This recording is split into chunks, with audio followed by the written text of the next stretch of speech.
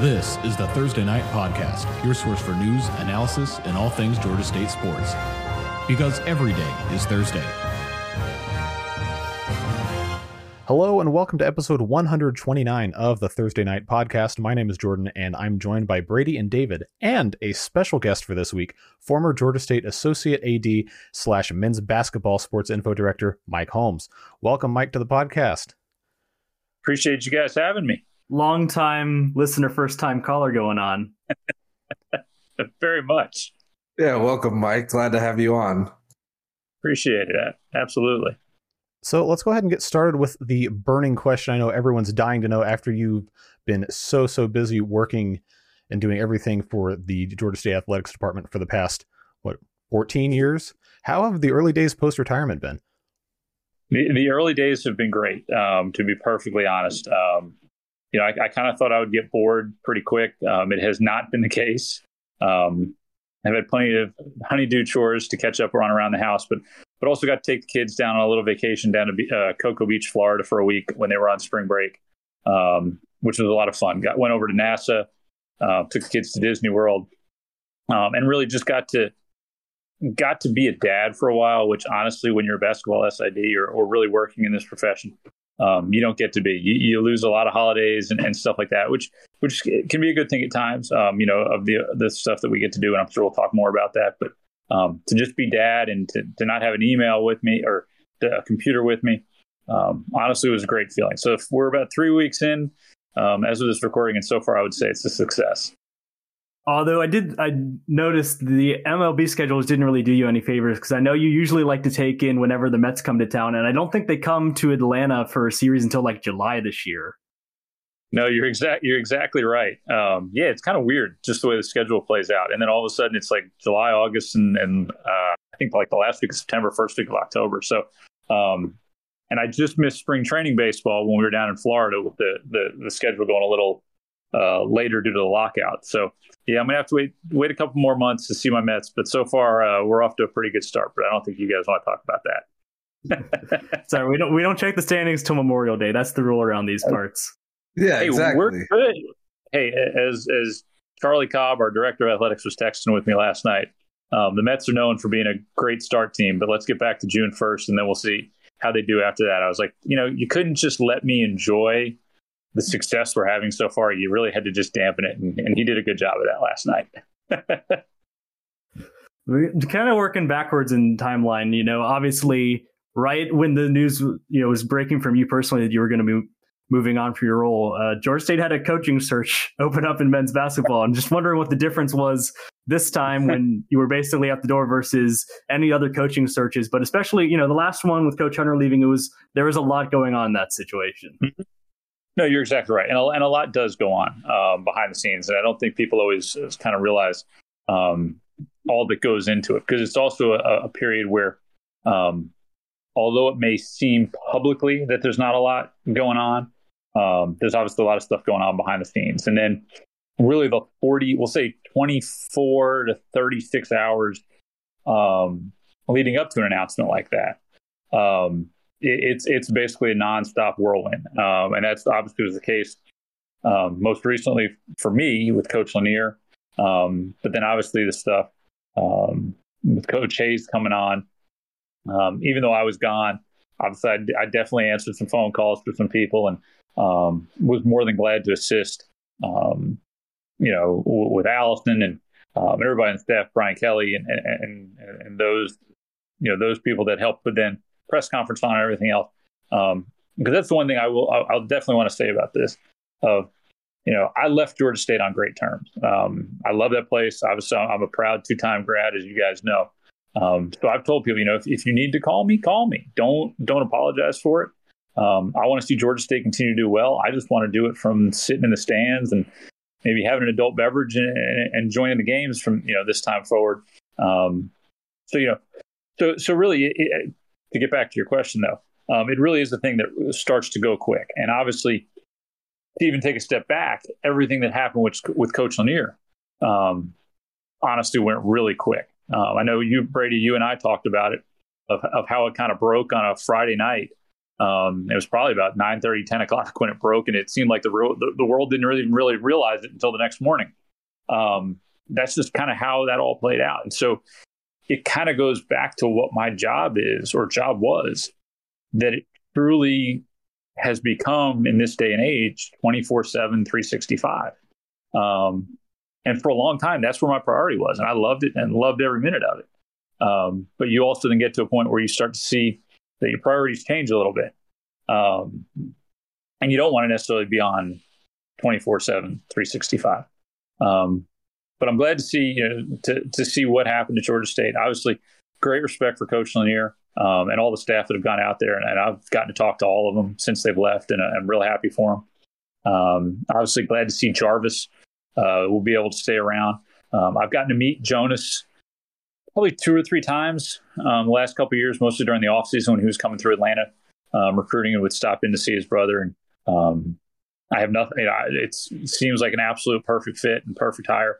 So I'm excited to see where that continues and can see how he continues to grow the program, just like Coach Hunter and Coach Lanier have been able to do over the last 10 years. Hey, Mike, you mentioned about how the job is a, 24/7, 365 type of gig. But, what would you say was, one of the most unique aspects of the job, specifically for a school like Georgia State? Obviously Atlanta is kind of a hotbed for sports, and, you've been there through this, creation of a football program, and, I guess it's easy to say the escalation of a basketball program to heights that the university hasn't ever seen before. So, what would you say has been the most unique aspect of the job that you were there for? I think the most unique and maybe challenging thing that I would say is that obviously we are trying to continue to grow Georgia State to the statue of those others we look at in the state. The University of Georgia and Georgia Tech. Both of those programs, we'll just go from a football perspective to start off with, have got a 100-year start on us.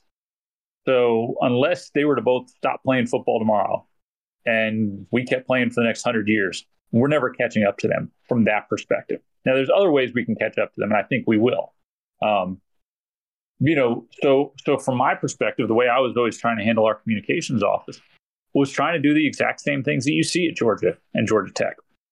The biggest challenge for us there is obviously Georgia and Georgia Tech have a lot more of the financial resources, a lot more of the history, traditions.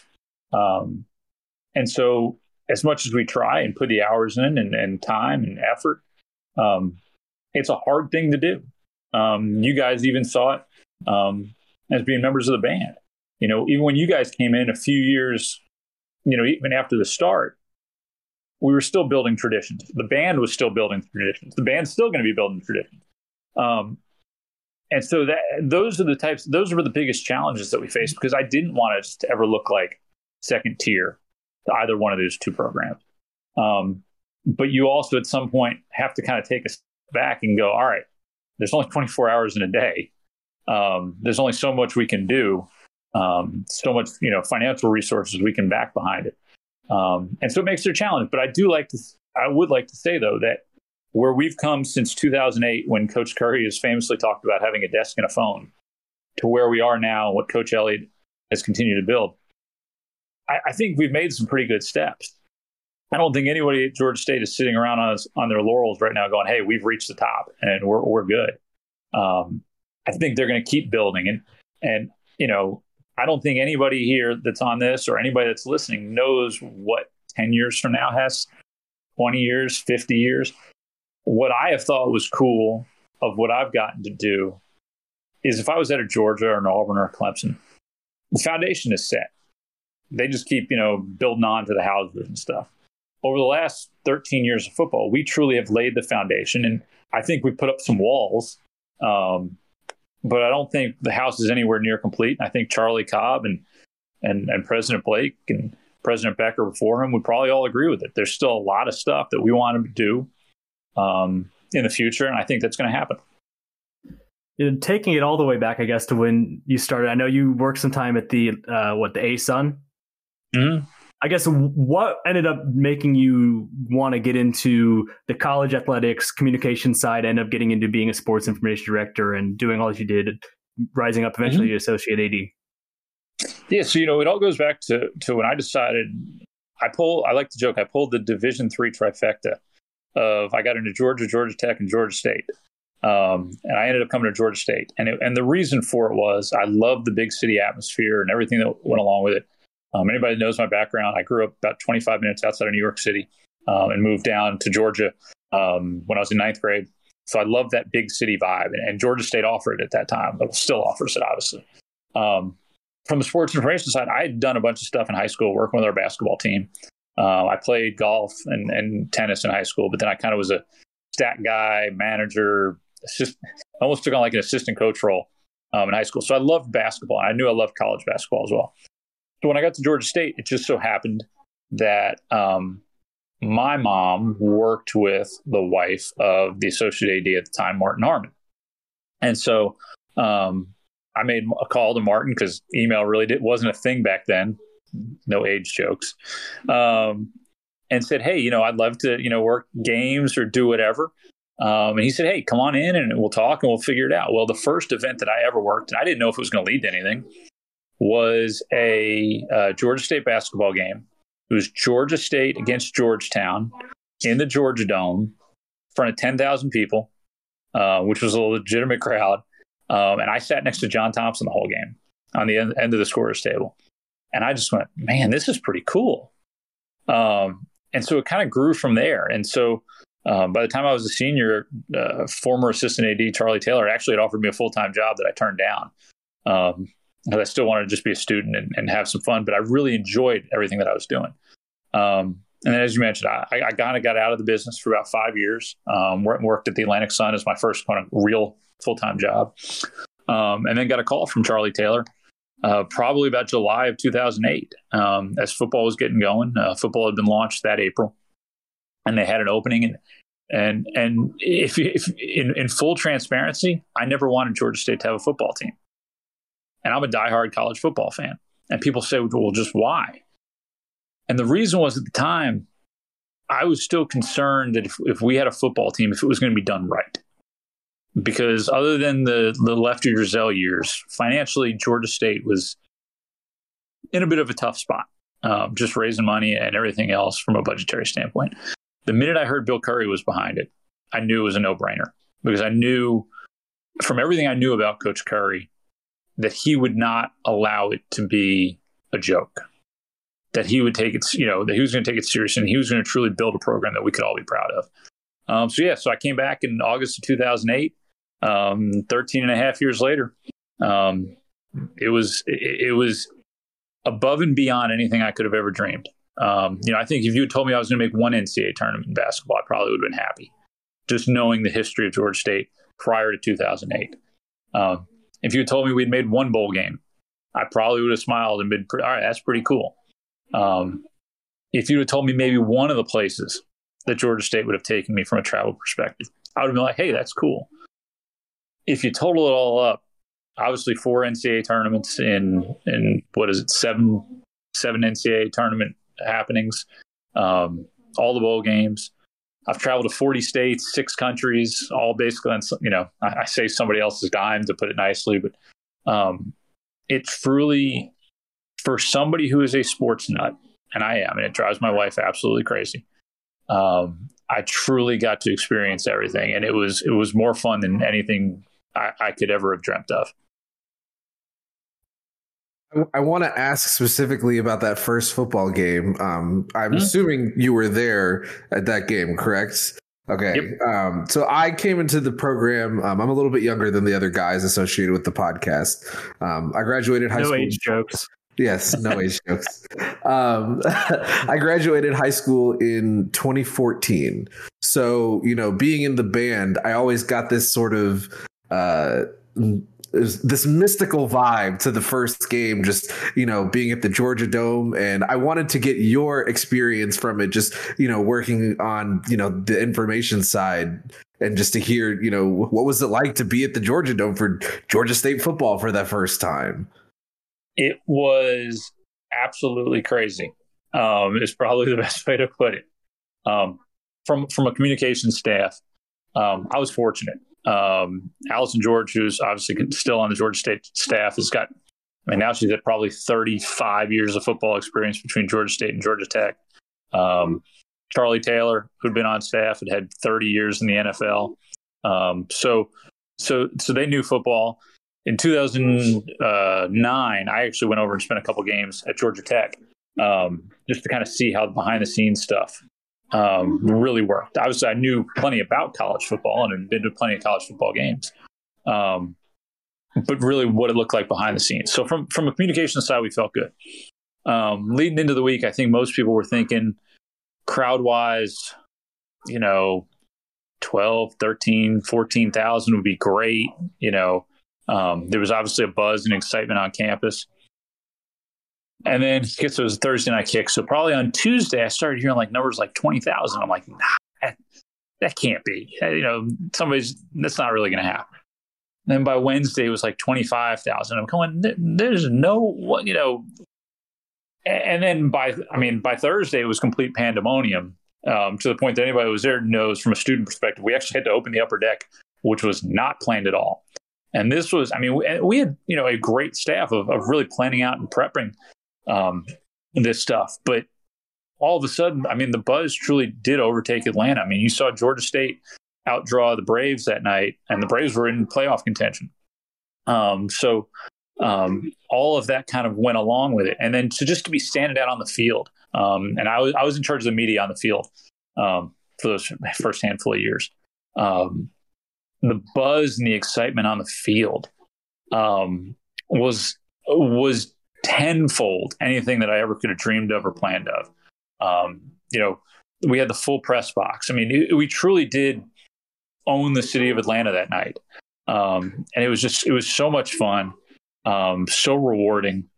2.5 years of just hard work that just all added up.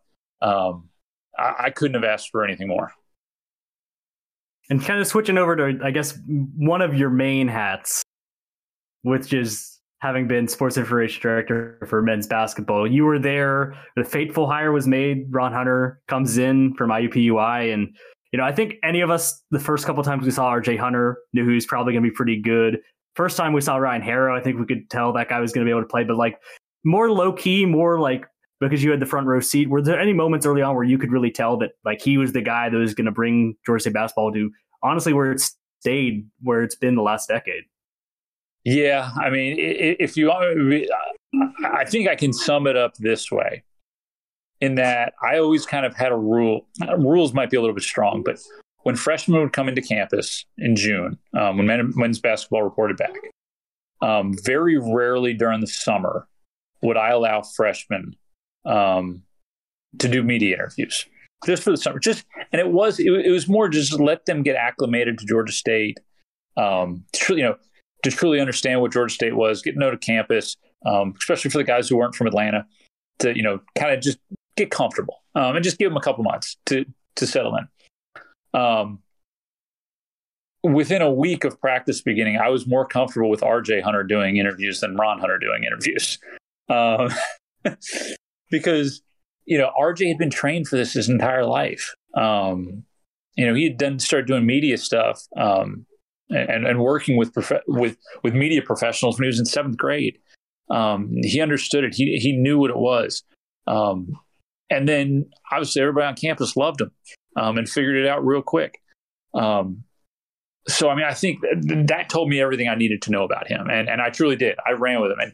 And to this day, I thank him for 3 of the greatest years of my life. I am very much one that when a season ends, it stinks, but it is what it is, and you move on and you get ready for the next year. When we lost that game to Louisiana Lafayette in overtime, RJ's sophomore year, I've never been a part of a locker room that hurt so bad. And it was hard for me to even ask anybody in that room to go do a press conference.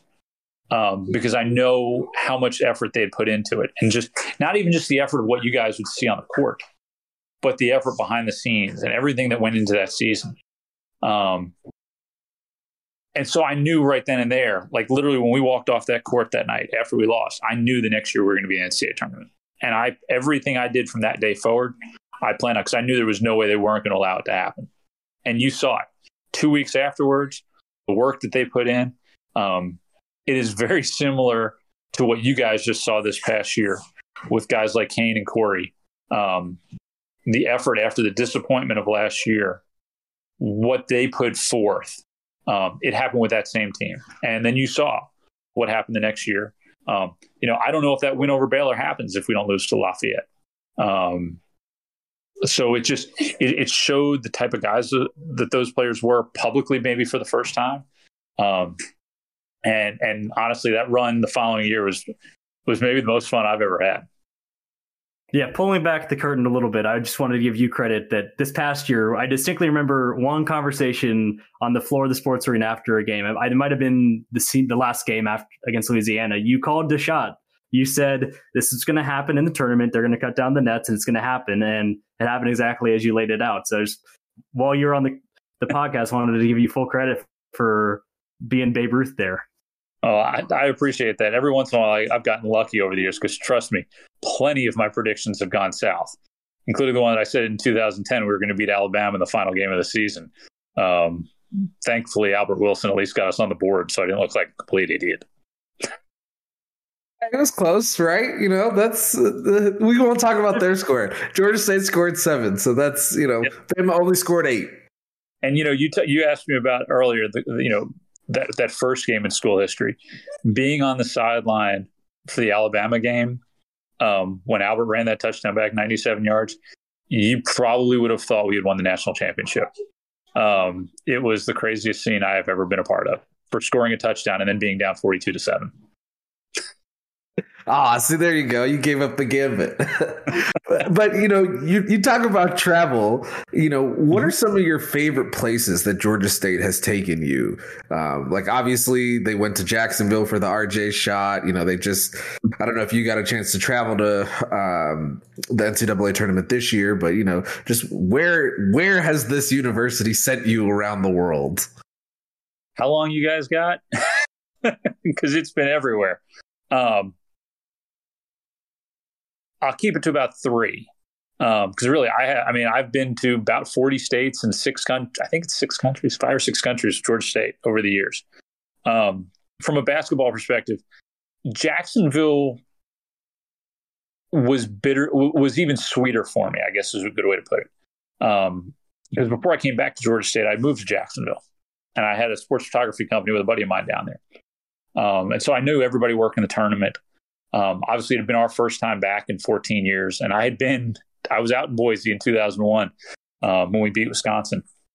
So being back there and just being able to see so many people who I'd been close to the 3 years that I lived down there, all the support, obviously all the support from the Georgia State people, because it was only about a 5-hour drive to get down there. It was truly an incredibly special week. And I really tried to soak it all in. Best trip overall with basketball, but ironically is maybe now one of the reasons why I got out of this whole thing, was the trip down to the Cayman Islands a few years ago. Obviously the win over Georgia was pretty cool and pretty special, not going to lie about that. And I don't think we'll see Georgia on the schedule for a long time after that one, to be perfectly honest. But how cool is when you wake up Thanksgiving morning, and even though you're on the road and traveling, and that's part of this whole thing, where you're scuba diving, snorkeling and paddleboarding at 9:00 in the morning. You don't get to do that with a whole lot of other things. So stuff like that. I've been out to Hawaii with the men's golf team, which is really cool.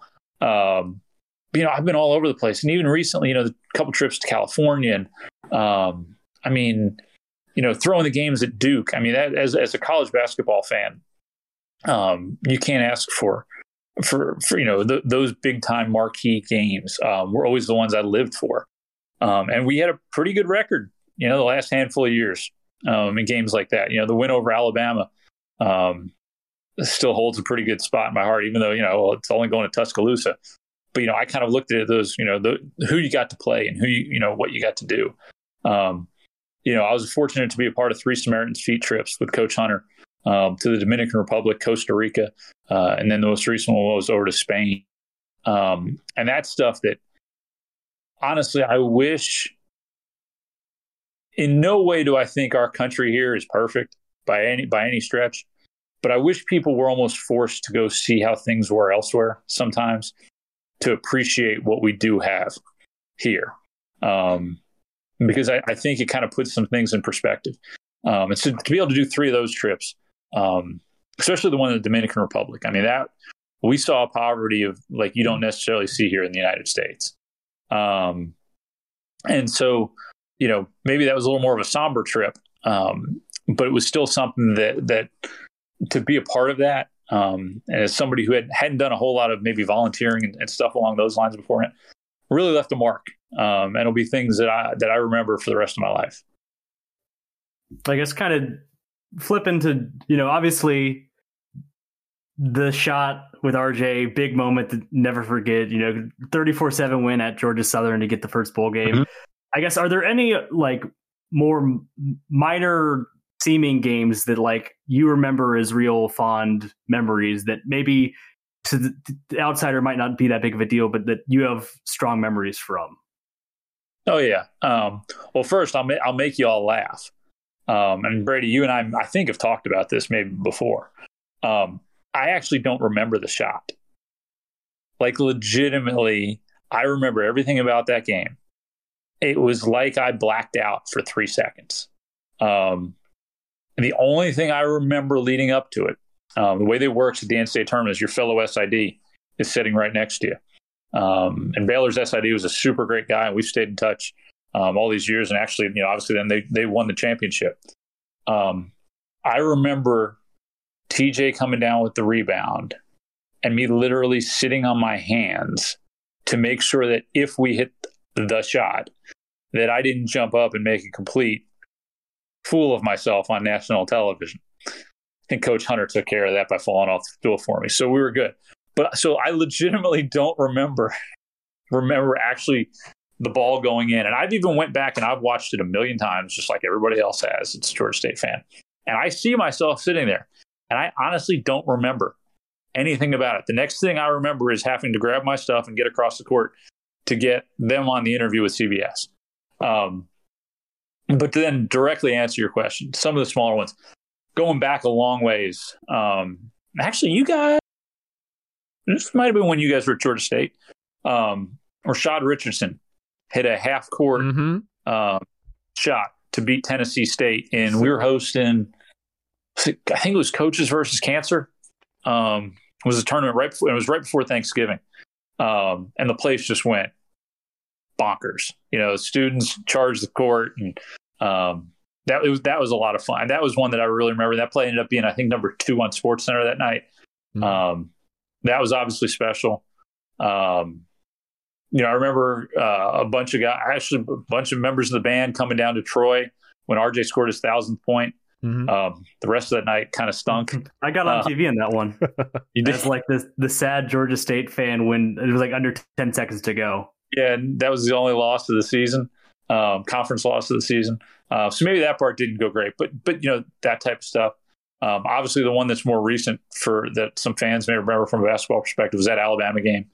We were there for that one. I don't know if all 3 of us were, but I'm pretty sure we were. I think all 3 of us made it into I drove. the Coliseum too. I think I drove. I don't remember. I honestly say when we were down 22 points, that for some ridiculous reason in the back of my head, I still thought we were going to win. Like, there's been games where we've been losing, and at halftime I go, all right, I'm just going to start writing the story because there's some vibe, there's some feel that I just go, and it's maybe only been a 10-point deficit. I just go, yeah, we're not winning tonight. Something's just, guys are off, whatever. For some reason, I sat there going, I think we're going to win this, which is just ridiculous. It's almost as ridiculous as saying we're going to beat Alabama in football in 2010. And then the comeback started and just kept going and going. And you could see it in the guys' faces. And we had obviously an older group with Malik Benlevy and Jeff Thomas and DeMarcus Simons, Devin Mitchell. And that was really Devin's first game back, too. A lot of people had forgotten that he missed the first 7 games, I think, of that season, dealing with an injury. And he wanted to be on the court so bad for that game he couldn't see straight. I think he would have walked out there and played in a boot if Danica had made him. He was getting out there. So those ones were special. Obviously, I mean the one I referenced it earlier, the win over Georgia, and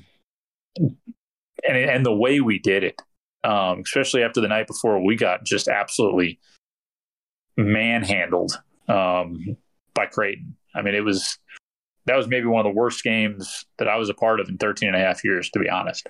And so as soon as we knew we were playing Georgia, you could just see the switch flip. And the guys were ready to go. Yeah, I think if he had taken 100 threes that game, Malik was going to be 99 of 100. Like, he was locked in like no one else on that day. I think he hit 9 threes, something like that. Yeah, I think it was 7 maybe. But yeah, I mean, I couldn't miss, and just it was truly one of those games. You sometimes hear about those games where it's like guys felt like, well, man, why did Georgia never recruit me, or whatever the case was. Whether those guys wanted to have been recruited by Georgia or not, it was almost kind of like they didn't need any extra motivation. I mean, you could just see it. And they were locked in like I've never seen them before. And obviously we saw what the result was. So I'd say all of those. And then, there are some of those smaller, I don't want to say smaller games, but less visible games. I mean, the trip out to Montana, even though we didn't win the game, was just cool because I'll be honest, I don't know that I'd ever go to Montana if it wasn't for Georgia State basketball. Stuff like that. And then, there's so many trips where it's just part of the reason I love traveling was I would get to be, hang and get to know more about the guys, which I think allowed me to do my job better. And obviously COVID kind of hurt that a little bit the last 2 years. It was kind of made my job a little tougher. I was home more, which was, I guess kind of good, but it just wasn't the same. And that's even one of the things I told Coach Lanier after he announced that he was leaving for SMU. When I was thanking him, was just that, he was with us for 3 years. Well, it usually takes a year and a half to kind of, for an SID and a head coach to kind of get on the same page of just how they like things and what they need and all that kind of stuff. And I was like, by the time we almost got close to that, everything was getting shut down.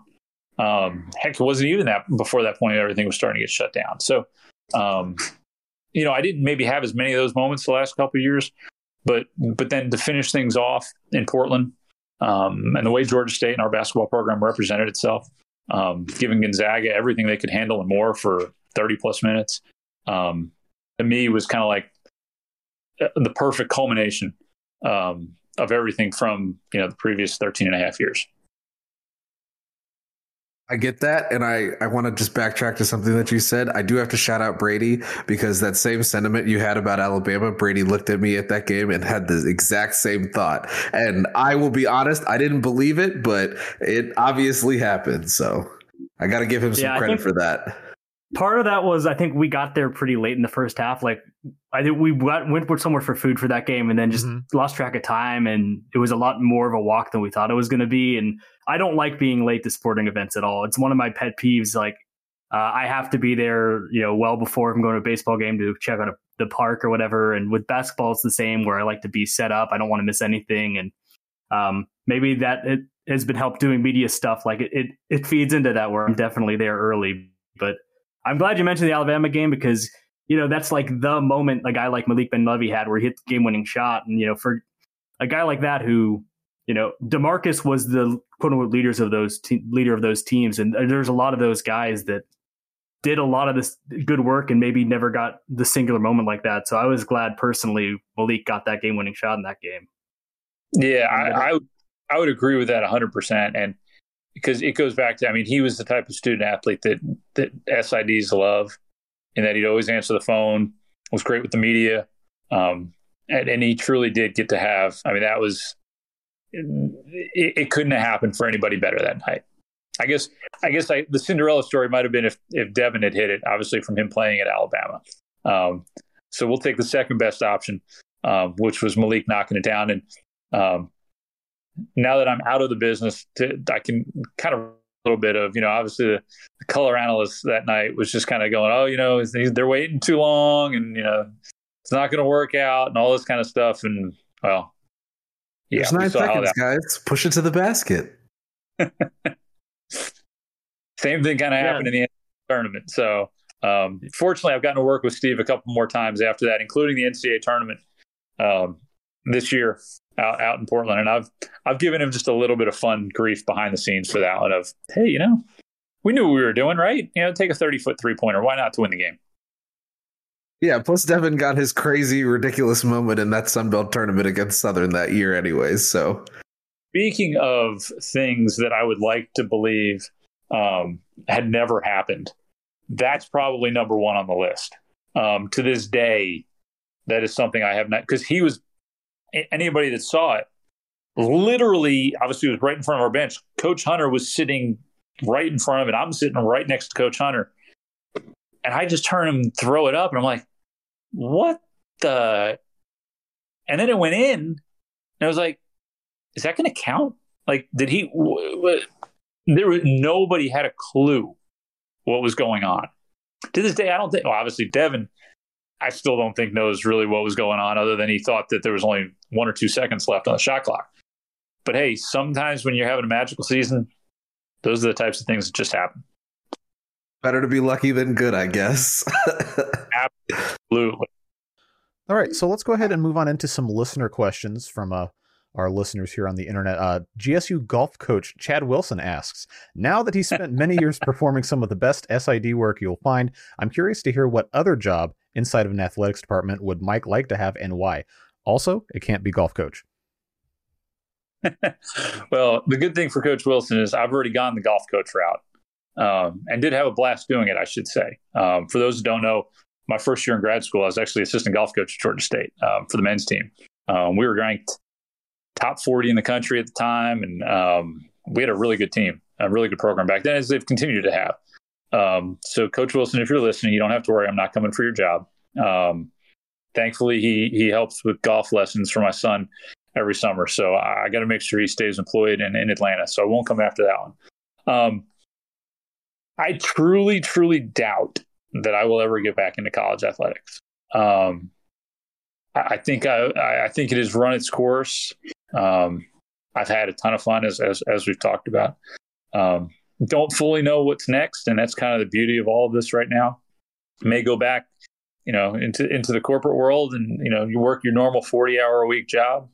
Might go the just kind of freelancer gig and pick up some gigs here and there and do some of that stuff, or maybe just try to work something in the golf industry, but it definitely won't be in college athletics. So we have a listener from panthertalk.com who would like to know your opinion on strengths and areas of improvement for the athletic department, and where do you see Georgia State growing in the future? Obviously, from a strengths perspective, is what has been known for us now for years. And if you look at the conference movements over the last 20 years, is the city of Atlanta. We're in the 7th biggest media market in the country. We're in the college football capital of the world. We have a facility base that is finally starting to grow, as you've seen with the whole athletics neighborhood coming online, the football stadium and Convocation Center, which will obviously open this summer, and everybody's seen more and more photos of, and I think is excited about. Beyond what some may believe, baseball and softball will hopefully be getting things going sooner than later. And even though I know obviously a lot of people would like to have seen that already happen, I'll commend Charlie Cobb on the fact that he hasn't gone out and just spent money that Georgia State doesn't have. We saw it. We still see it at plenty of other schools around the country, and that's why they got in so much trouble during the pandemic. Whereas Charlie had been smart about the budget and continues to be smart about the budget, and we survived it. I mean, as close to unscathed as you can get through a pandemic, I believe. So I think all that stuff's going to continue to grow. I think I think we often forget that the football program hasn't even entered teenage year status quite yet. So as they continue to win games and Coach Elliott continues to win games, I think that's just going to continue to grow the fan base. I think we're already seeing where more students are becoming quote unquote traditional students at Georgia State and living on campus or living around the dorms and apartments on campus. I think that will continue to help fulfill all that, kind of get those things going. And the more students that come in and don't necessarily know about the tough years, some of those losing seasons where we won one game or didn't win any games. I think all of that will help. From a weakness perspective, obviously the finances part of it is a huge part of it. We've got to continue to figure out ways to engage a fan base that many of which would rather go spend a weekend in Athens or Auburn or Clemson and come to one football game a year because they grew up as fans of Georgia or Clemson or Auburn. I think that's going to be a battle that might take a generation. And people may not want to hear that, but I think that's going to be part of it. It's the money part of it. I mean, there's no question about finding new ways to bring in revenue. The naming rights to Georgia State Stadium was a huge part of that. When the naming rights deal gets done, or if one gets done, I'm sure it will, for the Convocation Center, that's going to be another huge part of it. I mean, those are 7-figure-a-year deals, and that goes a long way. But even as that stuff comes in, the landscape of college athletics is changing dramatically right now.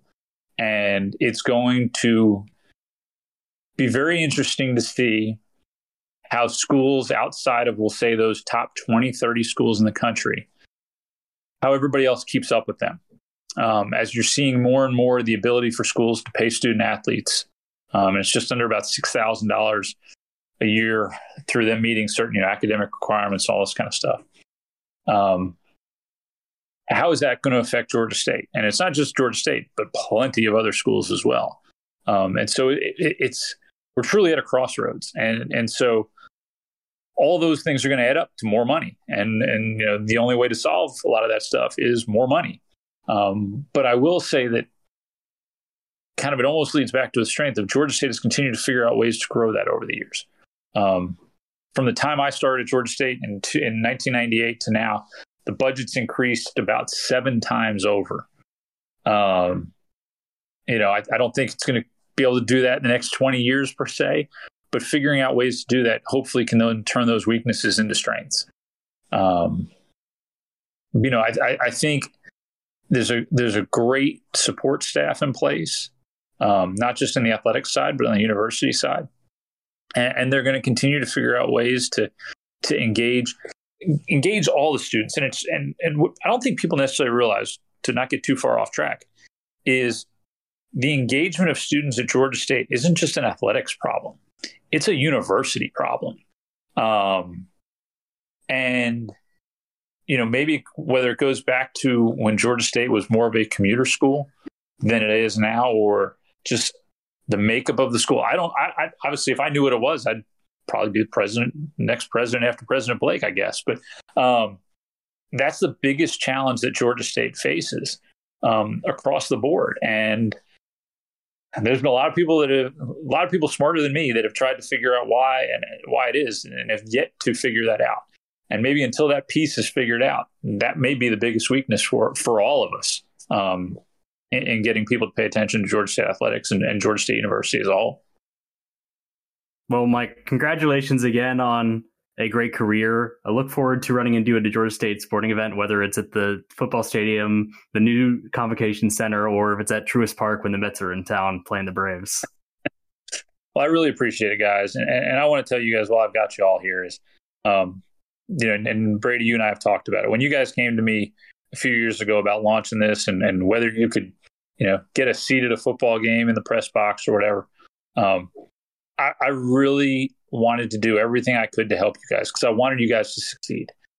And not just because, that you guys had been in the band and we're obviously loyal to Georgia State, but because going back to what can become a strength for Georgia State is we need more people like you guys that are invested in the program, not just for the 4 years that you're at Georgia State, but that you understand down the line and really want to get involved and do stuff and report on all the good things that are going on at Georgia State. So while I have this platform, thank you to you guys. And if I was able to be just the smallest of small parts in helping you guys get going, I'm glad I was able to do it. Yeah, we thank you. We wish you all the best in your future endeavors. And we do seriously thank you for all the help that you've, allowed us to really kind of blossom this into what it is today. So thank you so much, Mike. Thank you. Absolutely. My pleasure. And as much as the Braves and the Mets can both have success at the same time and not get in the way, I won't actively rooting against them as much as it doesn't go against the Braves' interests. I don't know if I can say the same back, but I suffered. I'm a lot older than you. I suffered through a lot of years of the Braves and Larry Jones just absolutely. Larry's not welcome back in the Queens anytime soon. Oh, and I was glad to see Fred. Even though I like Freddie Freeman, I was glad to see him head off to Los Angeles. So we only got to face him maybe 6 times a year instead of 19 times a year. Well, you'll meet Matt Olson pretty soon. He's doing a pretty good job now too. Very true and very fair. I also will say I don't have the best taste of Mets baseball in my mouth because I'm a Cubs fan, and 2015 was the first time I really felt okay, they might actually be kind of good. So, it has worked out for me in the long run here. So, but I do remember it. Yeah, for what it's worth, I was 6 the last time the Mets won the World Series. So, tells you everything you need to know. So again, huge thank you to Mike Holmes for coming on the show and answering all those questions, giving us a lot of really great insight on his time at Georgia State. Before we get you out of here this week, we did want to talk about baseball because baseball happened. How sweep it wasn't, as Georgia State lost all 3 down in the borough to Georgia Southern to drop out of first place in the Sun Belt. The Panthers lost leads in the Thursday and Saturday games and just never found their way in an 11-1 loss on Friday. Things ended on a slightly better note when State walked off Kennesaw State 6-5 on Tuesday night to get some good in-state mojo back and beat the Owls for the first time in 7 games. The team holds a 24-13 record on the season and sits in 3rd place in the belt at 10-5. On the slate this week is a 3-game set at home against Louisiana over the weekend and a quick trek over to Athens to play Georgia on Tuesday night. So, gentlemen, baseball. There's a couple schools of thought where, the first is just you never want to get swept in a series, especially when you held first place in the conference and felt good. You definitely don't want to get swept by your in-state rival, your dreaded rival. And so all of that, it doesn't feel good. And also, like you said, they had leads in 2 of the games, and it really felt like, especially the Sunday game, really got away. They were up 0-0 and lost a game. That is just really hard to take. The other part of it is just that Georgia Southern is good, and the ways that they were good, it bared out. They're a veteran team, and you saw a lot of grinding of at bats, especially against some of Georgia State's better pitchers. And that's the other part, is that you threw out your good pitchers. Mason Patel gave up some runs in that game, and he's been one of your reliable guys. On Sunday, they went really early to Ryan Watson, who's been the closer because the situation necessitated it. And he got into some trouble. And then Cameron Jones relieved him, and he got into some more trouble, and the lead got away. But I guess you went down with your best guys, and sometimes your best guys just don't have it. And so it's frustrating. It's not ideal. It sets back what had been a really good run. But in some ways, it was against a good team, and you kind of gave it everything you could. Baseball works that way. Sometimes guys who have been super reliable, if it's not your day, it's not your day. And especially on the mound, that's going to come back to hurt you against a senior-laden team like Georgia Southern. Yeah, this team was far from perfect, and, you still think that they're good, especially now.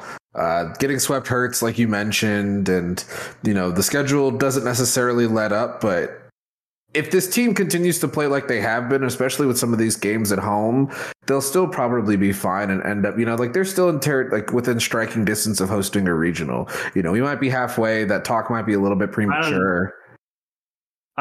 Being in a regional, I think, would be the win. I would not put any money down on Georgia State hosting a regional. That's fair. But, the trajectory is still looking up, and, especially with them coming back after that sweep and, taking care of business against Kennesaw State in, again, hilarious fashion. The trajectory is still fine. Yeah, it's kind of my job doing this stuff not to be lost for words, but I just really didn't know how to describe what exactly happened on that Kennesaw play, because very rarely does someone score on a wild pitch from second base. And it looked like Cameron Jones stopped at third. He kind of went a bit down the line. And I think what happened was the catcher had to go way off into Narnia behind the plate to get it. And I think he overthrew the plate. And at that point, Jones decided, yeah, I'm going to go for it. And I think caught them off guard that he decided to try and get that winning run. But it was a nice moment. And like you said, kind of reset everything. And it's been a team that Georgia State struggled to beat.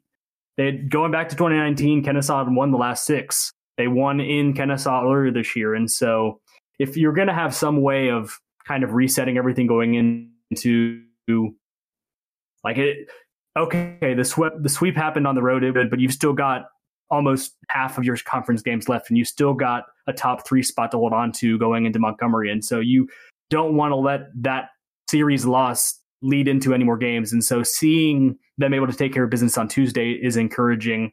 I guess the one thing that was controllable that hurt you in the series against Southern and didn't cost you, but there were some unearned runs in the game against Kennesaw as well late in the game that let them back into it. Fielding is going to be a bugaboo for a lot of fielding is very hard. And the thing that you see watching pro baseball, you can be tricked into thinking that it's really easy when really what pro players make it look so easy, and it's not at all. And so at the college level, you can see some mistakes like that pile up, but it hasn't been something that's cost Georgia State in the win column that much this year. And it kind of did over the weekend. It could have done against Kennesaw on Tuesday. And so if there's one, other than just saying pitchers can have outings, sometimes it doesn't go their way, fielding stuff is literally the thing that you can control. And it led to some Georgia Southern rallies, led to some losses this weekend that didn't necessarily have to be. Yeah, and that is kind of the unfortunate nature of the sport. That Saturday game, obviously they didn't play on Easter. I was keeping track of that Saturday game, and it was, encouraging to see them get up early. But, as the case with, some of the ways that Georgia State has played this year, Southern just kind of chipped away, and State just kind of never got the momentum back and never was able to, put some more runs on the board. They scored 7 in the first 4 innings. That's great. And then in the last 5, they only scored 1 more run. And, you think, hey, we scored 8 runs, like we did our job, but sometimes you got to pick up some pitchers, Yeah, I mean, if it was a 7-inning game, Georgia State was probably going to just about eke out that last game, but it almost felt like it was going to be they'd win 8-7 and still eke it out anyway, 9 innings. And it might have been a thing where it's like if it was an 11-inning game, they'd been in trouble. But Georgia Southern, instead of scoring just 1 or 2 in an inning, got a big inning in that I think it was the bottom of the 7th when they tied it. And then took the lead in the 8th. And yeah, it got away from them. And I think of the weekend, that's the one that's going to stand out as the one that's like really sticks in the craw because you had such a big lead and couldn't make it stick. And I guess onward and upward, because Louisiana doesn't care about what just happened. Louisiana, I think they're lower in the standings than they would like to be. They're 9-6. They're in a 3-way tie for that 4th spot behind Georgia State, and they're a proud baseball tradition. I know that they're going to have designs on, if things go their way, they could be in the top 3. They could be in the top 2 by the end of this weekend. And so certainly Georgia State's going to have to get ready real quick for that 3-game set. And then Georgia on Tuesday.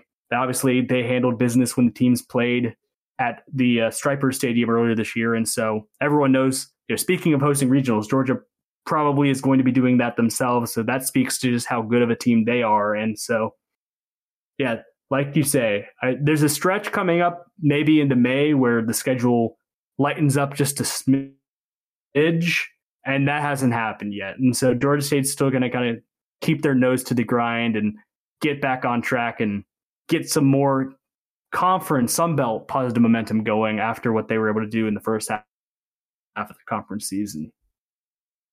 And finally, this week in Sports Bits, men's tennis has won the Sun Belt Conference title and an automatic bid to the 2022 NCAA tournament.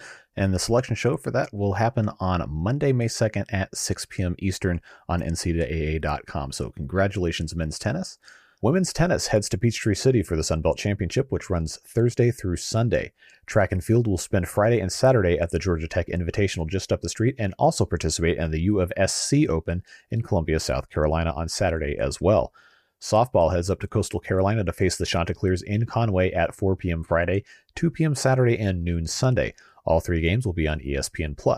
They'll also host Kennesaw State at the Bob Heck Softball Complex at 5 p.m. on Wednesday night. Baseball hosts Louisiana at the Geauga Baseball Complex Friday night at 6, Saturday at 4, and Sunday at 1. All 3 of those games will be on ESPN+. The Busslot boys will then travel to Athens on Tuesday to face UGA at 6 p.m., and that game will be on SEC Network+. Beach volleyball also makes a trip to Conway, facing Coastal Carolina at 10 a.m. on Saturday, and men's golf heads to El Dorado, Arkansas on Sunday for the Sun Belt Conference Championship, which extends through Wednesday. Well, that's all we've got for you this week on the Thursday Night Podcast. Thanks so much for listening, and we will catch you in the next episode. See ya.